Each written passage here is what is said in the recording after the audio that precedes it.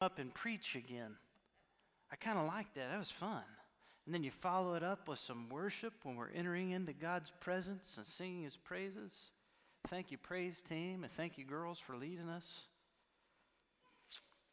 Well, I gave you the pep talk and the pat on the back and told you thank you. Now I'm going to tell you to get to work. I want you to turn to Matthew chapter 22 with me this morning. And we're actually going to look in Matthew chapter 22 and then flip over a few pages and look in Matthew chapter 28.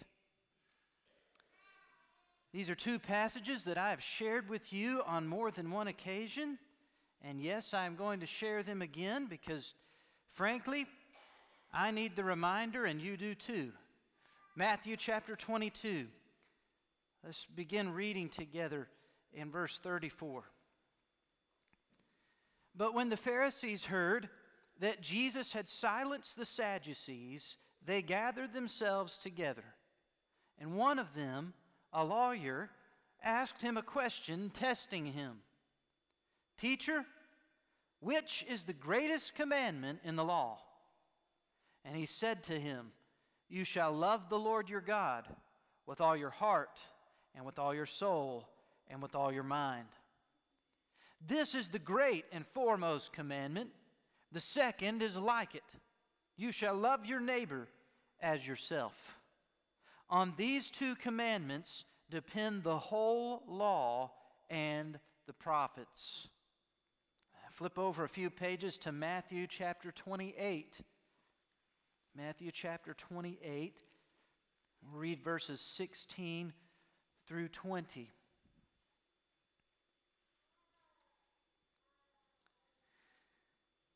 It says, But the 11 disciples proceeded to Galilee, to the mountain which Jesus had designated. And when they saw him, they worshipped him, but some were doubtful.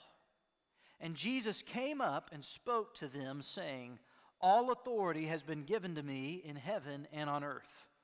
Go, therefore, and make disciples of all the nations, baptizing them in the name of the Father and the Son and the Holy Spirit, teaching them to observe all that I commanded you, and lo, I am with you always, even to the end of the age. These two passages of Scripture have been titled and referred to as the Great Commandment and the Great Commission, respectively. In Matthew chapter 22, the first set of verses we read, we see a person coming up and asking Jesus a question, and Jesus answering in the only way Jesus could with a double answer. What's the greatest commandment? And Jesus says, well, here's two. The first is you shall love the Lord your God with all your heart, soul, and mind. And the second is like it, you shall love your neighbor as yourself. That's the great commandment. The second passage in Matthew chapter 28 is when Jesus is speaking to his followers right before he ascends into heaven and leaves this earth until the day that he returns.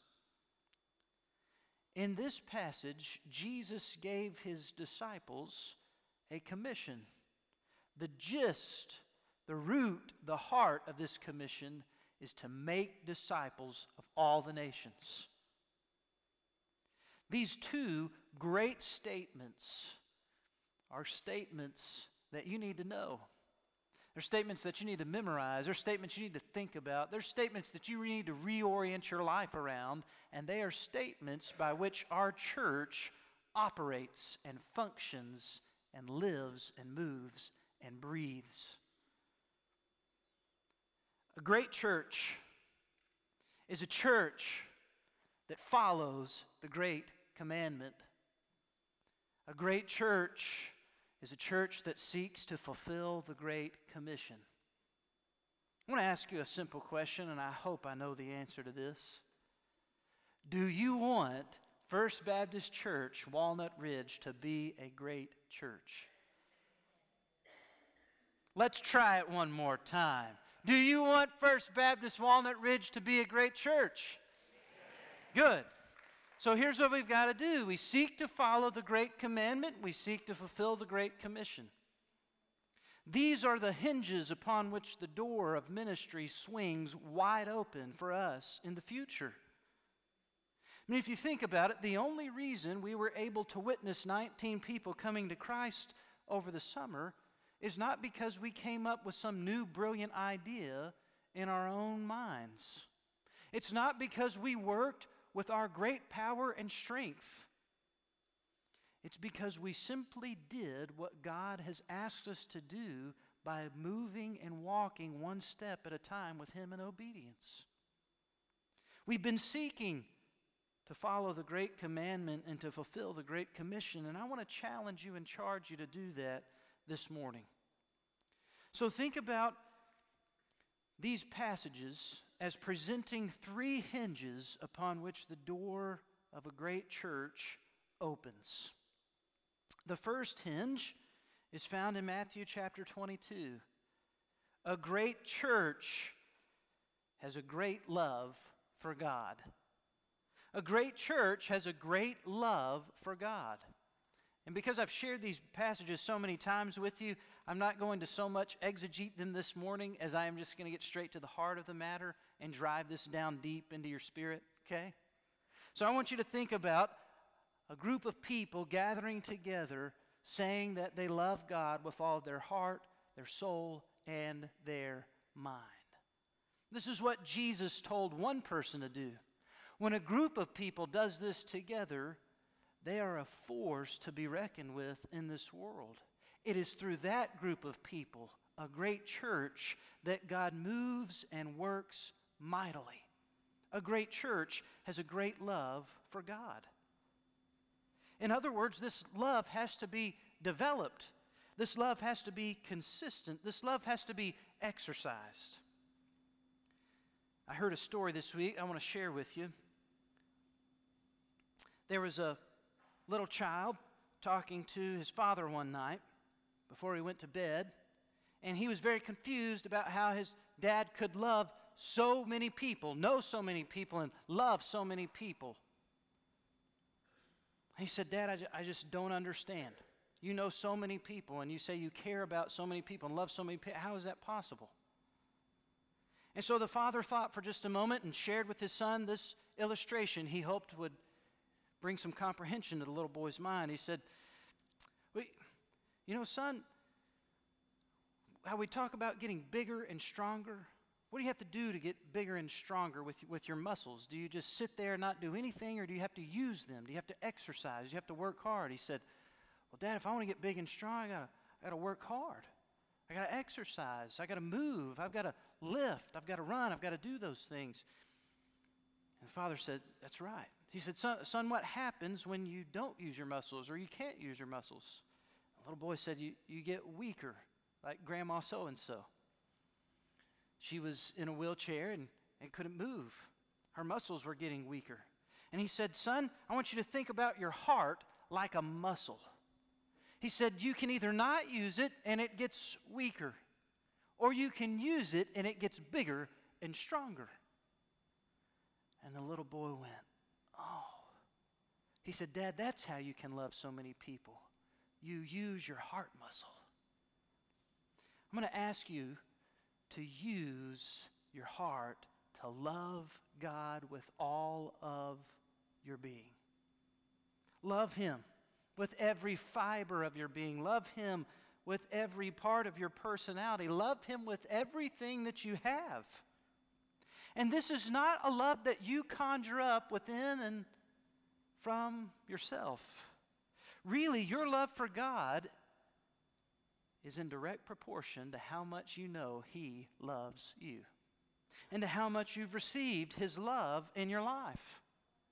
In other words, there are many of you sitting here this morning who don't love God as much as you should because you don't realize just how much God loves you. I mean, we talk about loving God with all of our heart, soul, and mind, and we should because Jesus says to do so. But have you ever pondered how much God loves you? He loves you with all of His heart, His soul, and His mind. I mean, think about this. He loves you with His heart, so much so that He's willing to give up His only Son. His Son whom He sent to this earth to die on the cross for the trespasses and sins of all humanity, so that those who believe in His Son Jesus might become God's children themselves. God loves you with all of His heart. He loves you with all of His soul. He's willing to be patient and long-suffering as you grieve His heart when you sin. When you go through life and you make a mistake and you deal with the consequences of those actions, God's soul hurts with yours. And when you go through life living as God would have you to live, honoring and pleasing Him, His heart rejoices and celebrates. His soul sings for joy along with yours. He knows you. He loves you with all of His soul. And He loves you with all of His mind. I mean, think about passages in the Bible that talk to us about God's love for us, that He's thinking about us. Even the very hairs of our head are numbered. Before we can even speak a word, before we even have a thought, God knows it all together. He's planned our steps before we take them. He knows who we are. We can cast all of our cares upon Him because He cares for us. He knows the things that we need even before we present our requests to Him. God loves us with all of His mind. So let me ask you this question. Do you love God with all of your heart, soul, and mind? And before you answer that question, let me help you think about it a little bit more deeply so that you can answer it appropriately. Let's think about all of the words, actions, and attitudes in your heart, in your mind, in your life this last week. And let's say that those things were the sum total of your love for God. Do you love God with all your heart, soul, and mind? Now let me ask you this question, since we're talking about a great church and not just a great Christian or a great person. If our church loved God as much as you love God, would our church be great? Or would our church be weak? Answer that question honestly. Don't let your pride or your self-righteousness get in the way. Don't let this false sense of humility get in the way, or your emotions and become defensive. Answer the question honestly. If our church loved God as much as you do, would this be a great church or a weak church? Perhaps God is stretching you to love Him even more. Maybe you haven't been making the time to spend with God on your own, receiving His love into your life. And because of that, you're not living the life that God wants you to live. Maybe you're not taking the time to be as committed to this church and to be involved in all the ministry opportunities because you don't realize how much God loves you and you don't love Him like you should. I mean, I'll do it. We got a lot of folks here this morning. It's good to see all of you guys. We got lots of folks not here this morning, don't we? Lots of folks who are church members who are not here this morning. And I can't preach to them because they're not here. But I want to ask you this question. If your love for God is related to your church attendance, what would your love for God look like? And it's not just that I want you to be here and hear what great and wonderful things I have to say. It's that I want you to be here so that you can sit in God's presence and worship Him as you were created and designed to. That's really what I want for you. That's what God wants for you. He wants you to love Him because He knows that when you love Him, you'll find the greatest satisfaction you ever could find in life.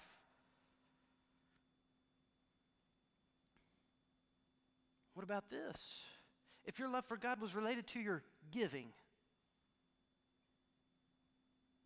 would your love for God be great? Are you holding something back from God? He's blessed you, but you don't want to be a part of that because all that church has plenty of money. God really doesn't need our money, folks. Money doesn't ever save people anyways. When I ask you to give and contribute to kingdom work, I'm giving you the opportunity to get involved in what God is doing. It's a sign that you are willing to submit and surrender all of your life and possessions to Him because you love Him that much.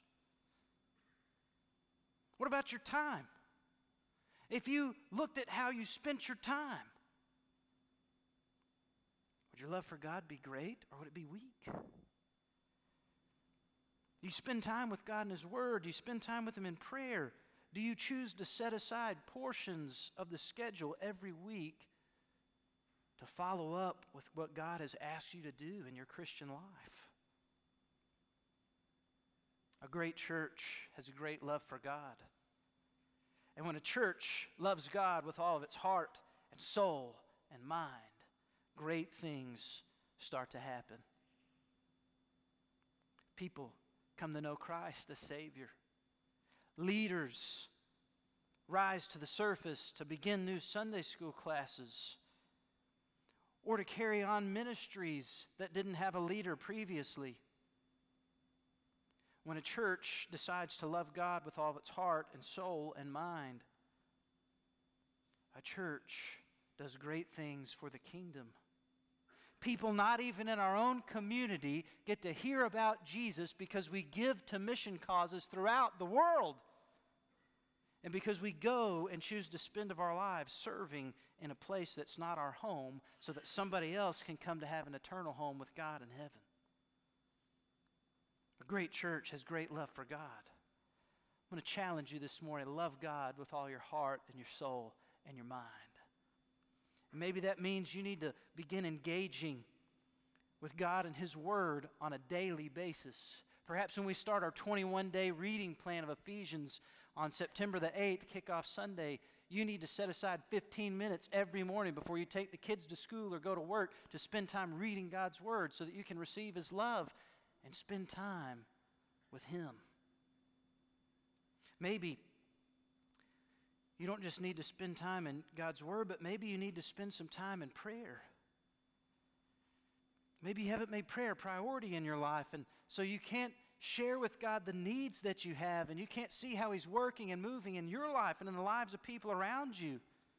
And perhaps you need to choose to spend more time in prayer with Him.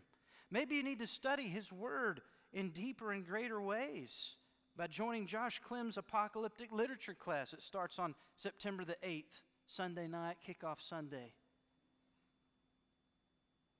Choose to love God. Commit to loving Him. You'll never regret it. A great church has great love for God. And then the second hinge upon which the door of a great church swings is this: a great church has great love for people. That is, it's not a selfish group seeking its own interests alone.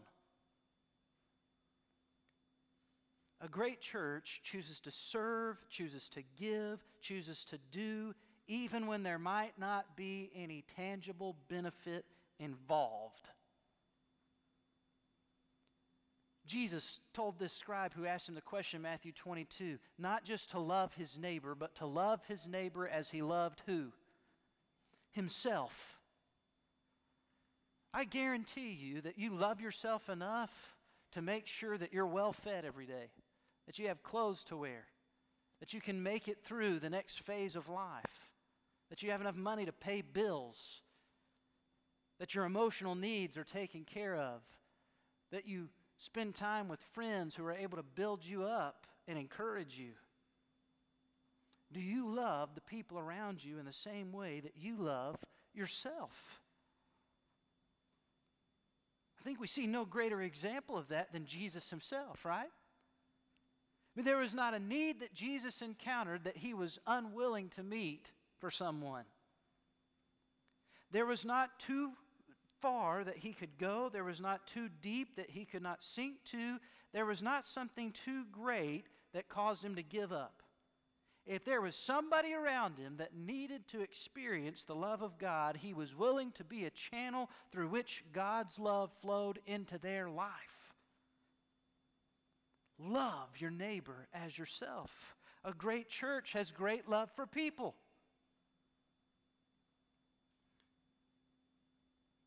If our church loved people as much as you love people, would our church be a great church or a weak church? Answer that question. Answer it honestly in your own mind. If our church loved people as much as you love people, would our church be a great church or a weak church? Maybe God is calling you to step out in faith and walk upon some very uncomfortable waters. Maybe He's asking you to go somewhere you've never gone before, or to speak to somebody that you've refused to talk to for a long time. Do you love your neighbor as you love yourself?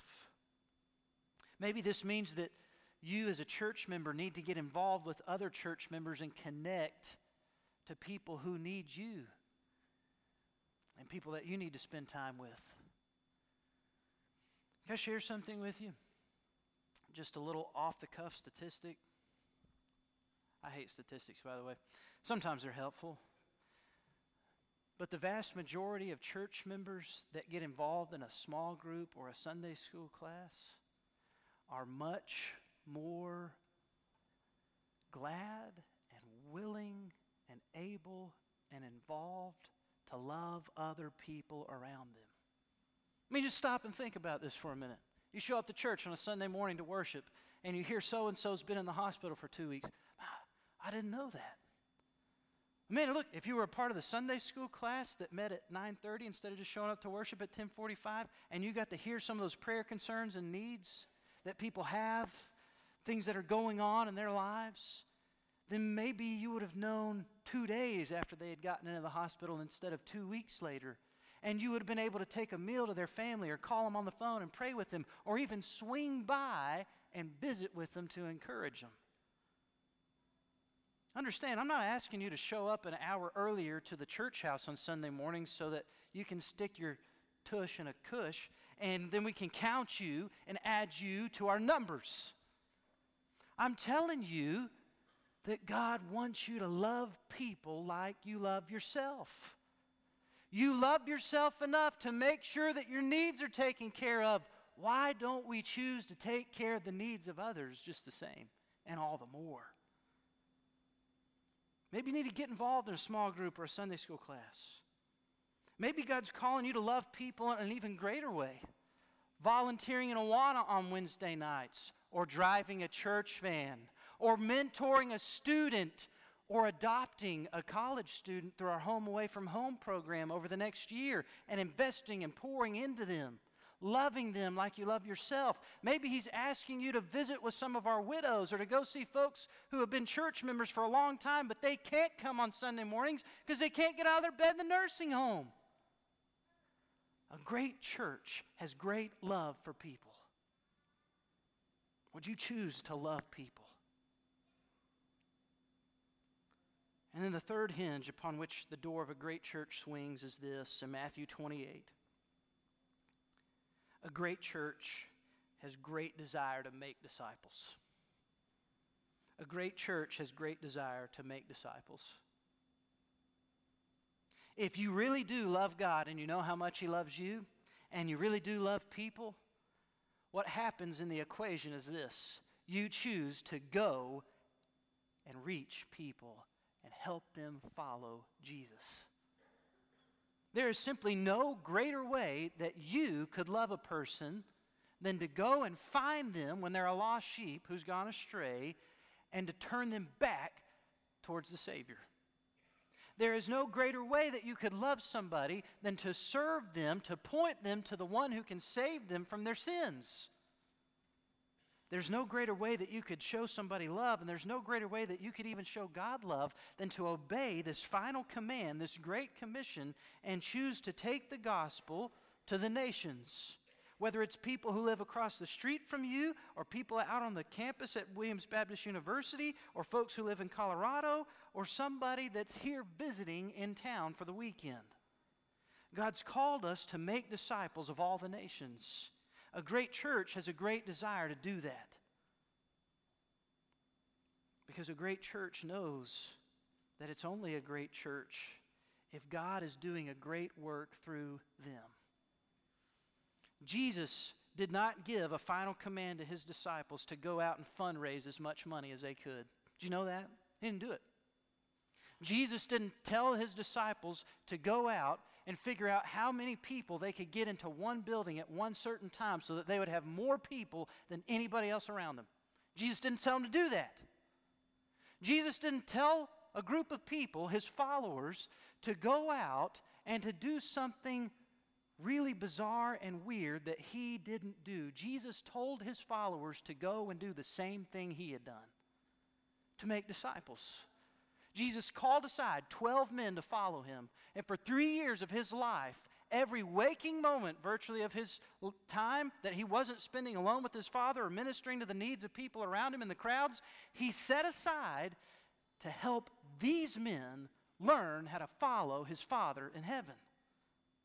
He made disciples from all walks of life, tax collectors and fishermen, rich and poor, people who were liked, people who were despised, people who had different political ideas from each other, people who were Jews, people who were Greeks, not of the same race. He made disciples. And it wasn't just of those 12 men. It was of those in the crowds around him. Sure, those 12 Jewish men followed him more closely than the others did. But even the Greeks started to come after Jesus, and Jesus was faithful to point them the way to his Father in heaven. If our church made disciples like you made disciples, will we be a great church or a weak church? Man, look, I'm going to dig this one down deep because this is where it hits the road for most of us. We say we're willing to love God and we say we're willing to love people, but dude, don't ask me to make a disciple. I've asked you several times over the last months to identify one person in your life that you can invite to church, that you can be praying for daily, and that you can build a relationship with and share the gospel of Jesus Christ with them. Have you done that? If you haven't, you're not willing to make disciples. And I kind of wonder how our church is ever going to be a great church if we don't have the same heartbeat for people to follow God that God has for people to follow him. Who's your one? I'm not asking you to go out and find 12 people. I'm just asking you to find one. If our church made disciples like you made disciples, would our church be a great church or a weak church? Southern Baptist statistics, I told you I hate them, and I do because this one's real. This isn't just off the cuff. And this one hurts. Based upon the number of people that Southern Baptist churches baptize, compared with the number of people that attend worship on a weekly basis, it takes more than 50 Southern Baptists to produce one disciple. You mean to tell you what's really going on behind that statistic? It's not that there's 50 people going after one. It's usually that there's a handful going after a few. Let me ask you this question. Have you ever shared your faith with somebody? Well, Jake, I do good stuff around the people that I'm with all the time, and they know I'm a Christian. No, that's not what I asked you. Have you verbally witnessed to somebody and shared the good news of Jesus Christ with them? Well, Jake, no, I can't do that. I don't know enough. If you know Jesus, you know enough. Jake, I don't think you, man, that's your job. No, it's not my job. It's not your job. It's our job. It's all of us. Jesus didn't just tell 12 disciples to make disciples. Every single person that was in the crowd that day to see Jesus ascend to heaven, he told to go and make disciples. Not just the pastors of the churches, not just Peter the spokesman, but every single one of them, he said, go and make disciples of all the nations. I don't care who you are, what you know, how rich you are, how poor you are, where you come from. Go and make disciples. A great church has great desire to make disciples. What would it look like? Maybe you want to close your eyes and picture this in your mind. What would it look like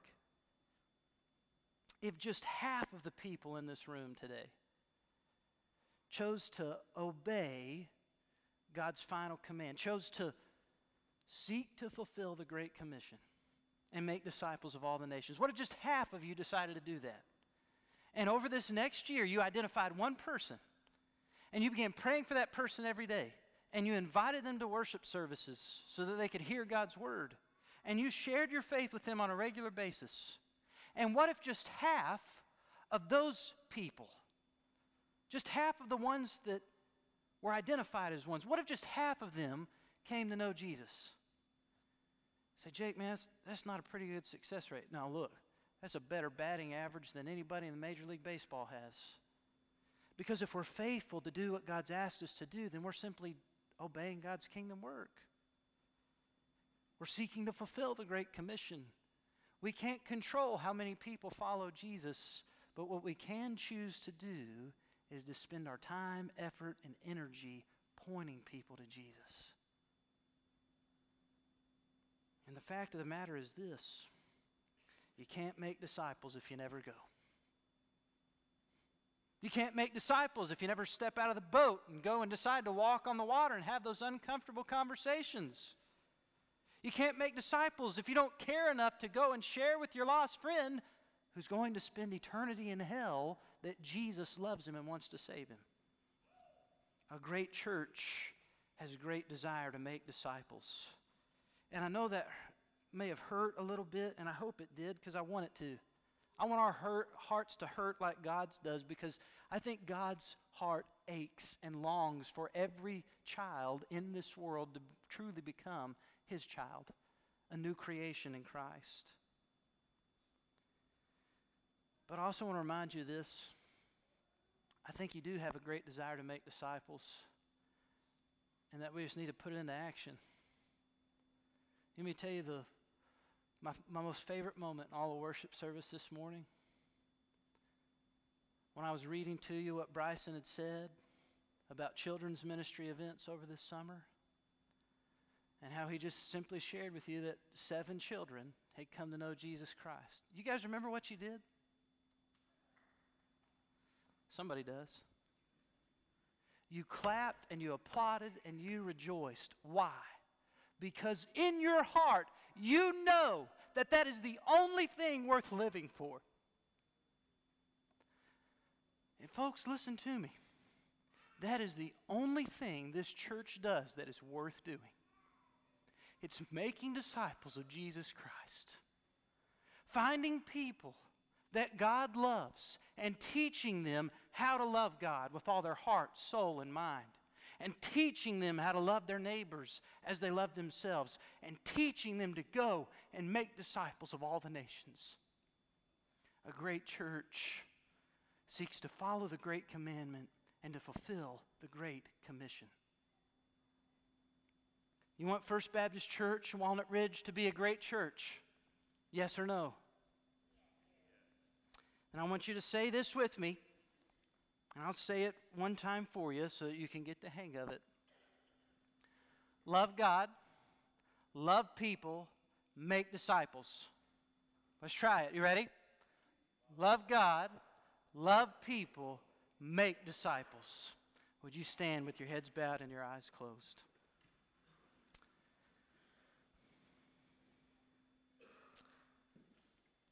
Father God, we thank you so much for our time together this morning. I pray that you would help us as a church family, as a body of believers, to love you, to love other people, and to make disciples.